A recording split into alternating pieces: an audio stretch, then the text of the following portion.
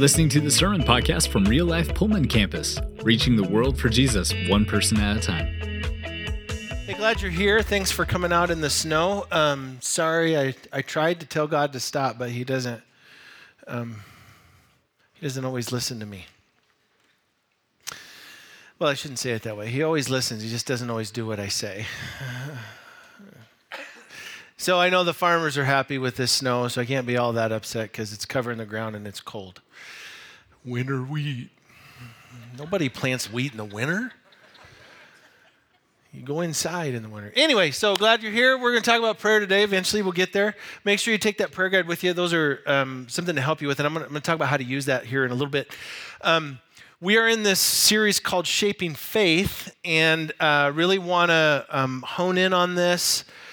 We're going to individually pull these disciplines out. We're going to start with the core four. Last week we talked about the core four, these disciplines that are kind of focused on building us as individuals. If you missed that, jump online, liferotp.com/sermons, and get after those.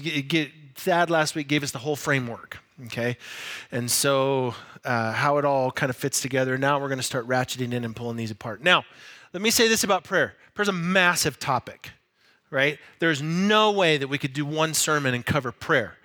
Prayer has had volumes and volumes and volumes written about it over the church history, and with good reason.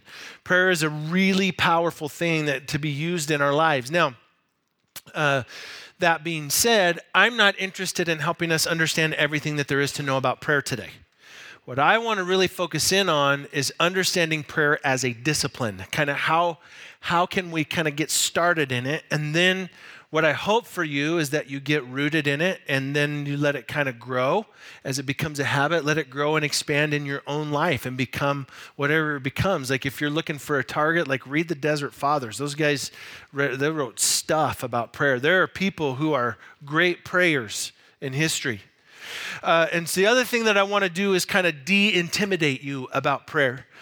And I want to do this with a reason, because when we start thinking, if you're not great at prayer or if you've never done it a lot, then our immediate model for what a prayer should look like is somebody that's like a gifted intercessor, somebody that loves prayer with God for hours and hours and hours, you know. I remember reading a quote when I was in Bible college, because everything's about guilt and shame in Bible college, and because it's how you control people. And so in this quote from Martin Luther that said, I normally spend, I don't even know if it was him, but they said it was him. I normally spend 2 hours a day in prayer, but today is so full that I couldn't possibly leave the house without spending 3 hours in prayer. I was like, I never spent 2 hours in anything. Like I don't spend 2 hours, I don't spend 5 minutes. Like, and here's, so we've been using this analogy of getting spiritually in shape, okay? And that works for us because we want to make sure that we're spiritually fit.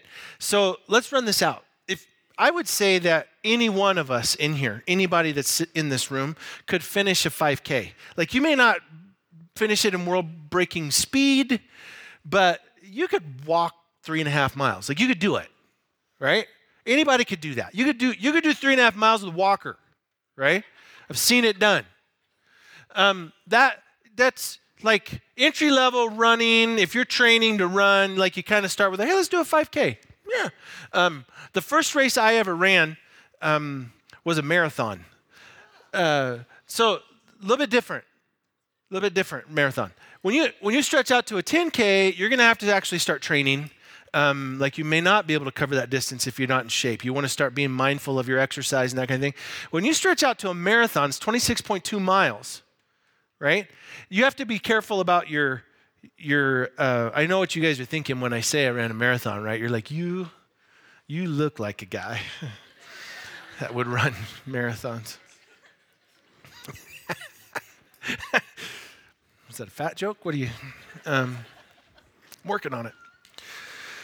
So, when you're running a marathon, like you got to train for it. You got to be mindful of your rest, and you got to be mindful of your nutrition, and you got to run certain distances at certain times, and it's different every day, and you got to log it, and you got to keep track of how your body feels, and if you need and if you miss, then over time, when it gets to race day, you're not ready, right? And you got to figure out what it feels like to push through the wall, which is between 18 and 20 miles. It's the point that your body hits where you've used up all of your available calorie stores, and you realize you have between 6 and 8 miles left to run, right? You have more than a 5K left. and you're like, I can't walk, right? This is where you see, if you watch races on TV, people collapse and it's terrible, right? You hit the wall and you got to figure out how to push through. Like when you're going to run a marathon, you got to be ready to run a marathon, right? You don't just step on the track and run it.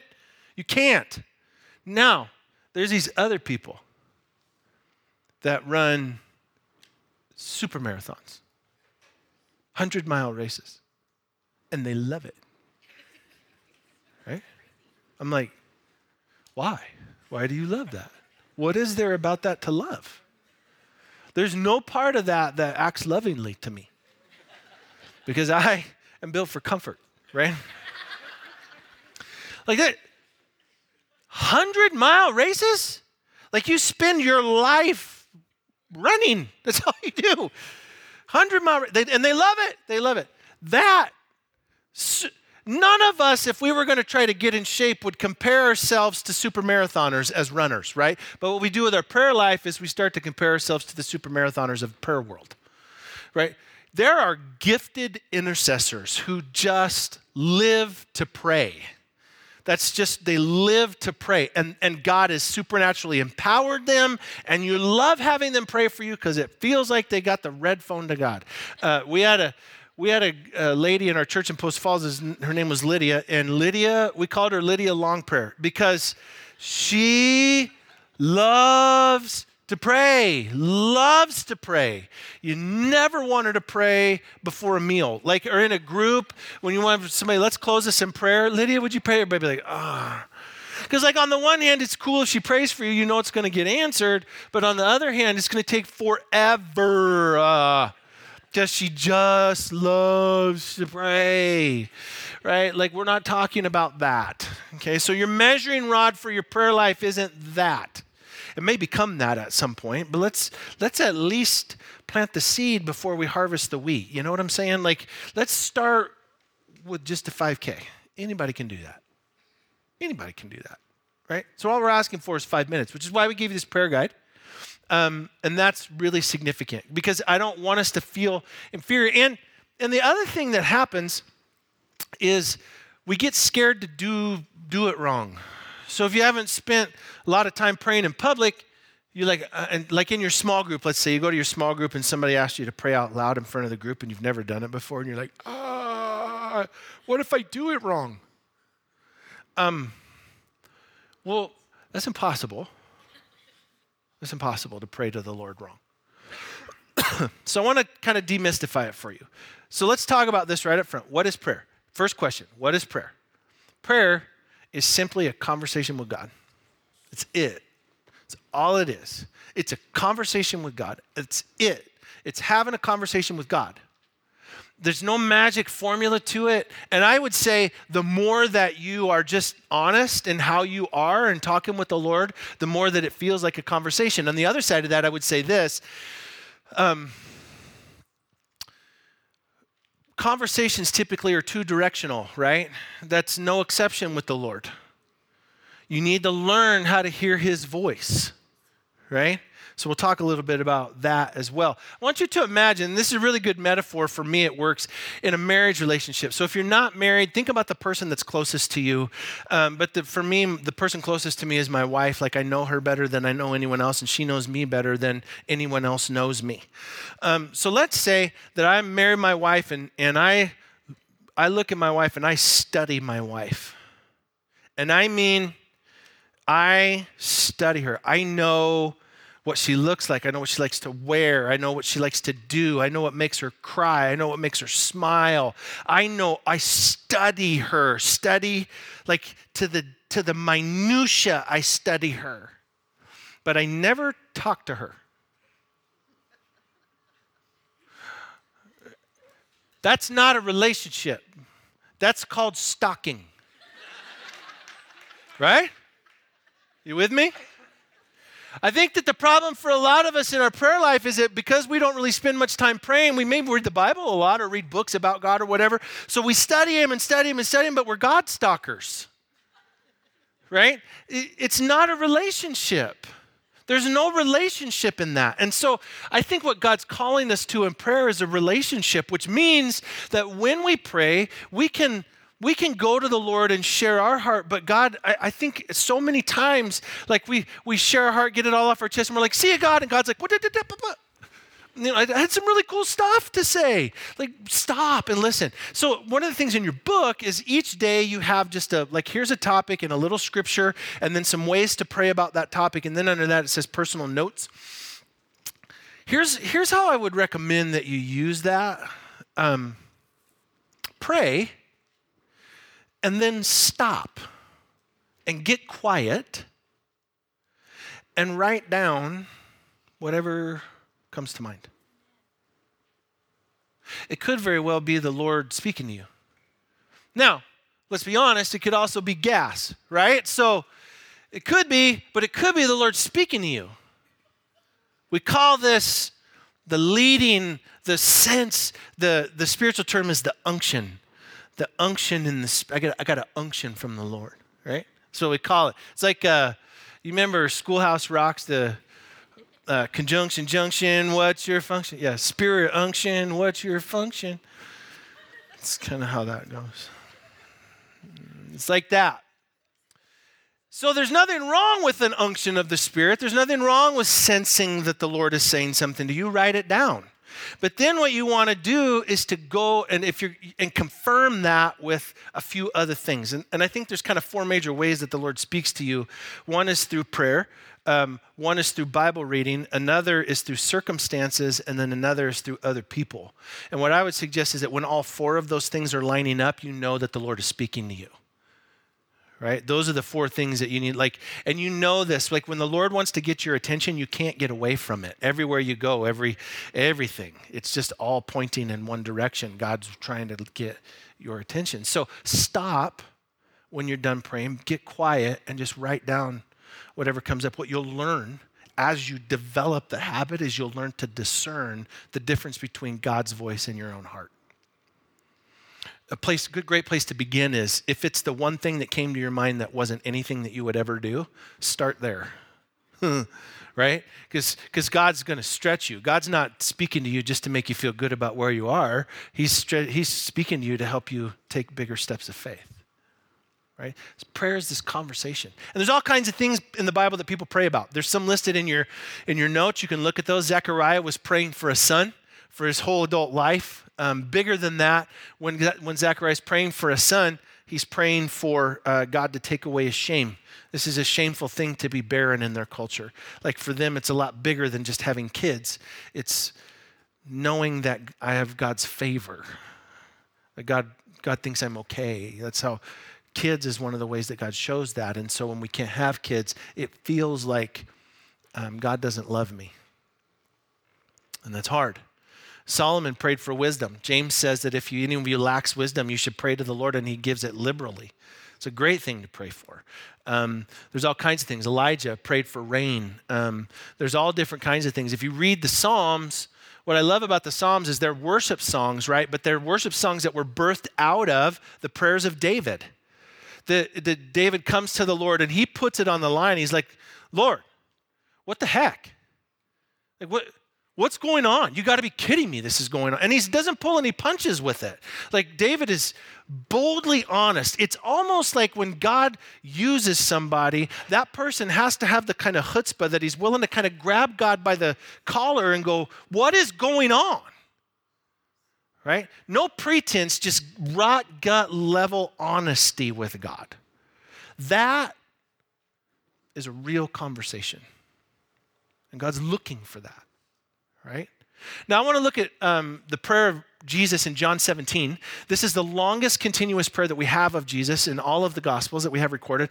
And we know that he prayed all night sometimes, and so probably there's a lot longer prayers that he actually prayed, but this is the longest one we have recorded. It happened somewhere between the Last Supper at the upper room and Jesus getting arrested, okay? So this is right at the end of his ministry, and we assume that he's in the garden. We don't know for sure where he's at because it doesn't say, but it's a good placer for that, but he's praying to the Lord, and I want to take a look at what are some of the things that he's praying for, okay?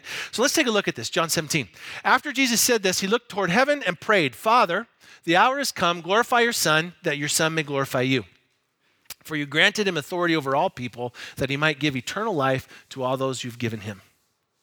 Now, this is eternal life, that we know you, the only true God, and Jesus Christ, whom you've sent. I've brought you glory on earth by finishing the work that you gave me to do. Now, that raises an interesting question, because the timing of that statement is really significant. Number one, Jesus has not been arrested yet. Number two, he's not gone to the cross. Number three, he's not conquered the grave yet. So if he says to God, I have finished the work, I brought you glory on earth by finishing the work that you gave me to do, then the question is, what's the work? Like, I don't ever want to take away from Jesus on the cross. I don't ever want to diminish that. He's absolutely a means for salvation for us, but he doesn't need a 3.5-year ministry to do that. Jesus came to create a movement of discipleship. And you and I are here today because he firmly established that movement, right? So to not be a part of that movement means that we're denying being a part of the very thing that Jesus died to make possible for us. That's no bueno, right? I'm bilingual. Speak like 8 languages. Just none of them very good. All right, let's keep reading. Now, Father, glorify me in your presence with the glory I had with you before the world began. I've revealed you to those whom you gave me out of the world. So now Jesus is going to switch gears, and he's going to he was praying for himself, and now he's going to start praying for his disciples, those whom you gave me out of the world. They were yours, you gave them to me, and they've obeyed your word. Now they know that everything you've given me comes from you, and I gave them the words that you gave me, and they accepted them. They knew with certainty that I came from you, and they believed that you sent me. And I pray for them. I'm not praying for the world, but for those you have given me, for they are yours. All I have is yours, and all you have is mine, and glory has come to me through them. I will remain in the world no longer, but they're still in the world, and I'm coming to you. Holy Father, here's Jesus' prayer for his disciples. Protect them by the power of your name, the name you gave me, so that they may be one as we are one. While I was with them, I protected them and kept them safe by that name you gave me. None has been lost except the one doomed to destruction, so that Scripture would be fulfilled. That's another sermon for another day. I'm coming to you now, but I say these things while I'm still in the world so that they may have the full measure of my joy within them. I've given them your word, and the world has hated them, for they are not of the world any more than I am of the world. My prayer is not that you take them out of the world. This is significant, but that you protect them from the evil one. Listen, parents, if you want to pray for your kids, don't pray that God protects them from pain. They don't know how to be adults. Pray that God protects them from the devil. That in their pain, they don't succumb to the temptations that are placed before them. Right? A lot of people will try to sell you a bag of goods about Christianity. That if you give your life to Jesus, then everything's hunky-dory. It's not true. It's not true. When you give your life to Jesus, what you do is turn a spiritual war on in your life, and if you don't have the tools to fight it, you're in trouble. Right? You're in trouble. By the way, I love that song, Defender. Everybody has such a violent line. You come back with the head of my enemy. Let me be straight up with you. When I want God to intervene in the spiritual battles in my life, I don't want him to be gentle. I want him to be violent and taking care of business. Are you with me? I want him to come back with the head of my enemy. He's like, hey, I got this one fixed. This one's probably not coming back. I don't want him to be nice about it. It makes me angry that my life gets so distracted by the devil and trying to derail what God's doing in my life and in the life of people around me. So God, come take care of business. Here, put that in front of the Kraken. All right. My prayer is not that you take them out of the world, but that you protect them from the evil one. They are not of the world, even as I am not of it. Sanctify them by the truth. Your word is truth. Sanctify means to be made more holy, to be set apart. You look different. You look different because you follow the truth. As you sent me into the world, I've sent them into the world, for I sanctify myself that they too may be truly sanctified. My prayer is not for them alone. I pray also for those who will believe in me through their message. Okay, who's that?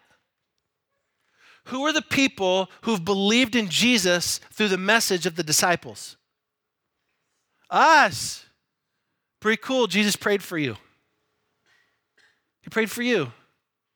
In his most darkest hour, Jesus thought enough of you to bring you up in front of the Father. And here's his prayer for you.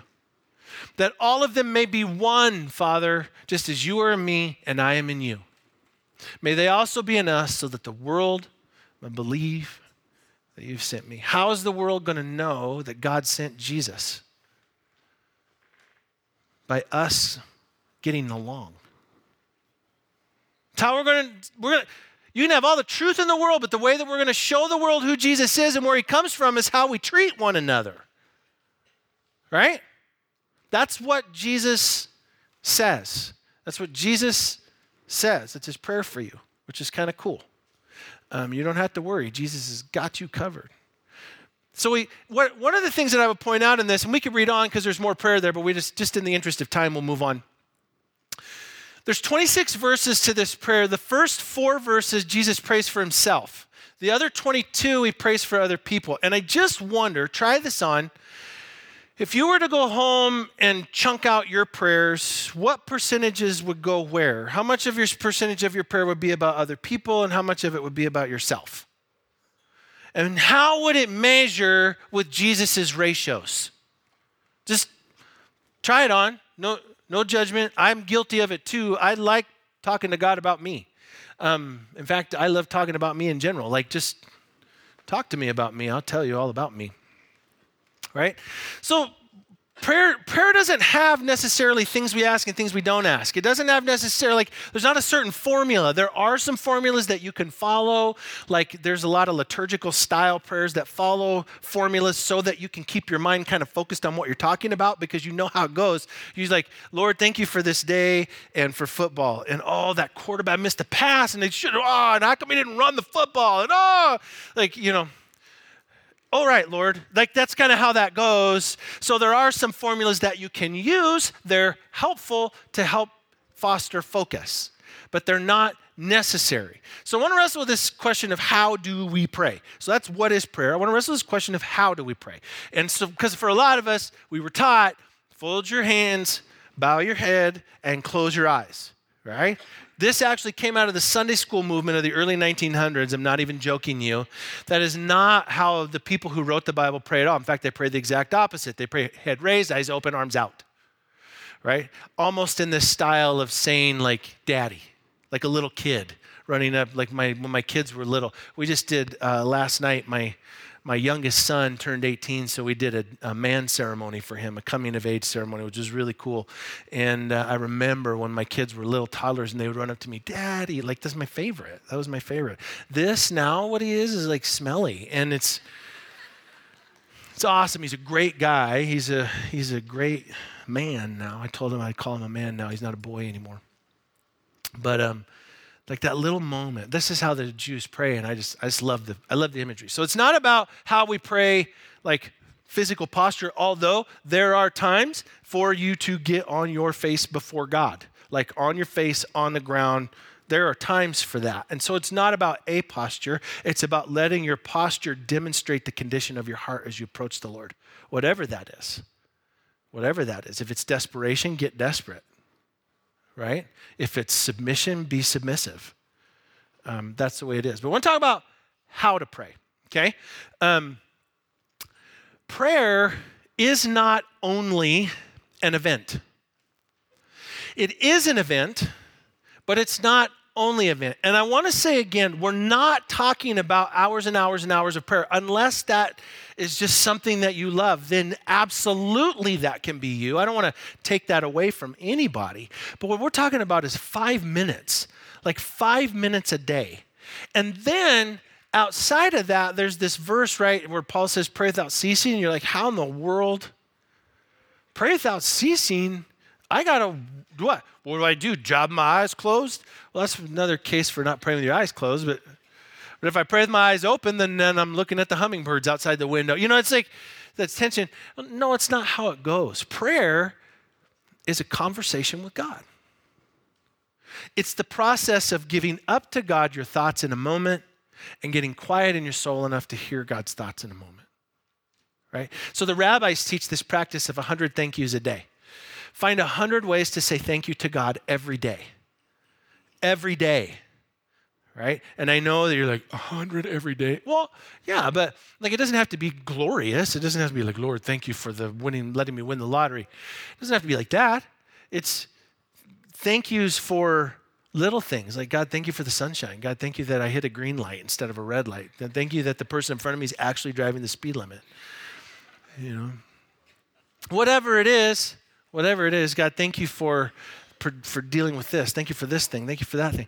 Whatever it is. But, it doesn't have to be this big, elaborate process. It's 100 thank yous a day. That's one way to get in the habit of talking to the Lord all day. Another thing would be to find like a trigger, some kind of a trigger that will jog your memory to pray. And it doesn't have to be an elaborate prayer. It can be 2 or 3 sentences. I want you to know that the Jewish prayer before meals is only 3 sentences long. There's a reason for that. Because I want to make sure that I'm thankful to the Lord. I also want to make sure that I don't get like the food gets cold. Like I want to eat it. And it's just the prayer is just simply a thank you to the Lord. Like we bless you, O Lord, our God, King of the universe, for giving us bread from the earth. Amen. That's it. Because we just want to take a minute and acknowledge that it's the Lord who's provided this meal for us. And don't bless the food. When you pray before a meal, don't bless the food. It's already blessed. When you say, let's bless the food before we eat it. Listen, it's Cheetos. I'm just saying. Like it's not going to magically transition into something magical, right? It's not going to look, taste, and feel texture-wise like pizza in your mouth and then turn into vegetables in your stomach. If it's pizza, right? Like, you don't need to bless the food. If God made it, it's already blessed. It's already blessed. It's blessed. You can thank him for it, but God made it. It's blessed. Unless it's Velveeta cheese, which you shouldn't eat. Just don't eat that. Right? Just don't eat it. I'm learning, this is one of the lessons I've learned in 2019. You take some Velveeta cheese, melt it, put some chili in it, and hammer some corn chips with that. You know what I'm talking about? That right there is about 20 pounds is what that is. Roughly, give or take. I can just tell you from experience.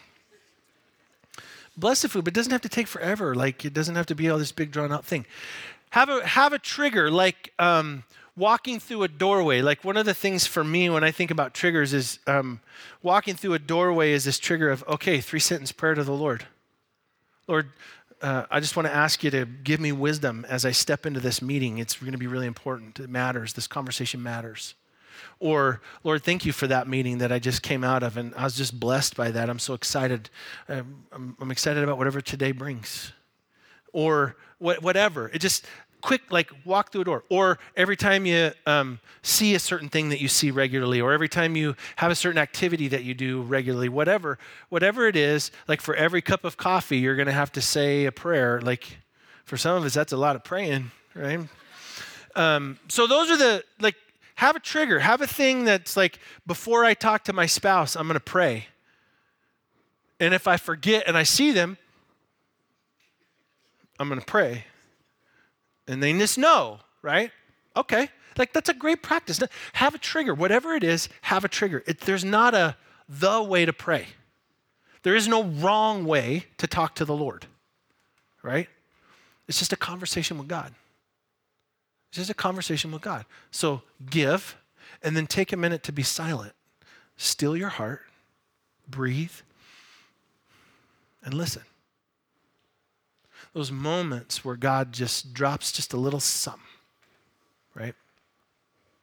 And then there's times where God takes a big old 2x4 and just whacks you upside the head too. There's those too, but that's not the only time God is speaking. What I think for a lot of us is that we want God, and what we do is we pray, Lord, help me, and we pray, and like at the beginning of the day, we sit on the edge of our bed and we're like, Lord, I really want to be used by you today. Like, use me today. And then we get to the end of the day and we sit on our bed and we're like, Lord, why didn't you use me today? But God was showing up all throughout the day, but we were just too distracted to pay attention to it. When you pray for something, pray and then pay attention to what happens next. Like, if you want to ask the Lord to intervene in your life in some way, pray and then pay attention. Whatever, because that matters. Whatever God is doing next, he's going to reveal to you, right? Because circumstances, pay attention to the conversations you're having. Pay attention. If you're like, Lord, use me today, and then somebody comes to you at work and says, hey, you're a Christian, right? Bing! Like, pay attention to that. You're like, yeah, that's really uncomfortable. I don't really talk about it in public.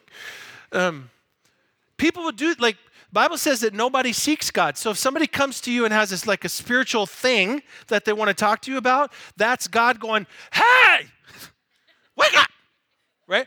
That's God doing that for you. Pay attention to it. Pay attention to it. Pray and then pay attention to what happens next. Just do that. What you'll find is that God is working around us all the time. And part of prayer is us waking up to his presence in our life. It's always been there. Pray and then still your heart and listen. And with that in mind, we're going to move towards the Lord's table, which is an opportunity for us to just say, God, we acknowledge what you've done. I love taking communion. We have an open table here, so if you're new, anybody who wants to celebrate the death, burial, and resurrection of Jesus with us is invited to partake, but we want you to hold the elements till the end, and we'll take them all together. Now, while they're doing that, one of the things that we're doing this year again, and I want to keep mentioning this, is for a lot of you that aren't in home groups, because you don't know what a home group's like or whatever, like what we want to do is give you awareness of exactly what we're going to be talking about in our home groups this week. So rather than doing implications, what we're going to do is just some questions that we're going to be asking about the sermon in the groups this week. So this is question number 1. How would you rate your prayer life? Now, thank you. Don't be overly critical, right? Well, compared to Lydia Long prayer, I'm a negative 11. Like, you don't have to do that. That's not fair. We're not asking you to be a super marathoner of prayer. What I'm saying is, can you give 5 minutes? Like, top 1% of all Christians, if you give 5 minutes a day in prayer, you're in the top 1% of all Christians as far as time in prayer. And what if, like, the breakthrough that you've been praying for, the thing that you've been longing for, waits for you on the other side of laying it before the Lord, and God comes and gives you something? Like, what if it's right there? And all you needed to do was pray and then be quiet and listen for a minute. How would you rate your prayer life? How would you? It's a good question. And then what do you need to surrender to have a better prayer life? If you're like, well, my prayer life is not great. It's not great. Okay, well, why not? Why isn't it great? Oh, it's so distracted and so busy.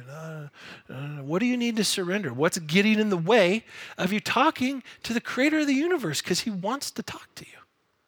Like, he's longing to speak with you. He loves you. He thinks you're amazing. Next question. What catches your eye as you look at the prayers of the people in the text? So as you go back and review the ones that we have in the notes or other ones that you're aware of in the scripture, as you watch them pray and the things that they're praying for, what captures you about that? Maybe it's the topic. Like, I didn't know you could pray for that. Maybe it's when I read this prayer and this situation, I just sense that they're feeling like this, and that really grips me because I felt like that. Like, what is it about that prayer that, as you look at those prayers in the Bible, what is it about that captures you, that catches your eye? Next question. How does your prayer life reflect your relationship with God? Remember the stalker, stalking my wife. I know about you, but I don't know you. Like your prayer life, how is it connected to your relationship with God, like for real? Do you really have a relationship with God, or are you just hoping you make it to heaven? Last question. What's the greatest prayer you have had answered? Those are important things to hold on to, because there are moments where you feel really close to God and you're like, man, I'm good. And then there are moments where you're like, man, I don't know if I can get through this. And sometimes those moments are within 5 minutes of each other, right? We need the story of God's faithfulness to help us through the times when he's still working details out. We need that. And then the next question is, what prayer are you still waiting for God to answer? That's an important one too. Because we can join each other, right, in lifting those things up. In your home groups this week, maybe you can take some time to lift one another up in those prayers that we haven't gotten answered yet. Communion is this opportunity for us to be reminded of how important it is to lay our lives down. If we're going to really take a hold of God's agenda, we got to lay our lives down. So this is a picture, this reminder that Jesus does it for us so that we can do it for other people. It's this reminder that on the night Jesus was betrayed, he took bread and he broke it and he said, this is my body which is given for you. So whenever you eat this bread, do in remembrance of me. And then the same way after the dinner, he took a cup and he said, this cup, it's a new covenant, my blood, which is shed for you. So whenever you drink this cup, do in remembrance of me. Let's pray. God, I sure am thankful for your grace. And as I fumble along in my understanding of this relationship called prayer and how hard I work to be heard and how little I work to hear you, Lord, I just pray that you would expand for each of us our understanding of what prayer is and what it can be. And Lord, in all of your goodness, I pray that you would gently show us the way to deeper and more fuller relationship with you. In your name, amen.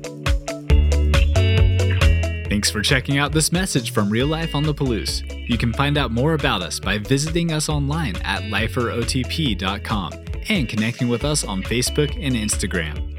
Also, if you enjoyed this message, make sure you check out the new podcast from our lead pastor, Aaron Couch, called A Better Conversation. Search for it on our website, iTunes, and the Google Play Store.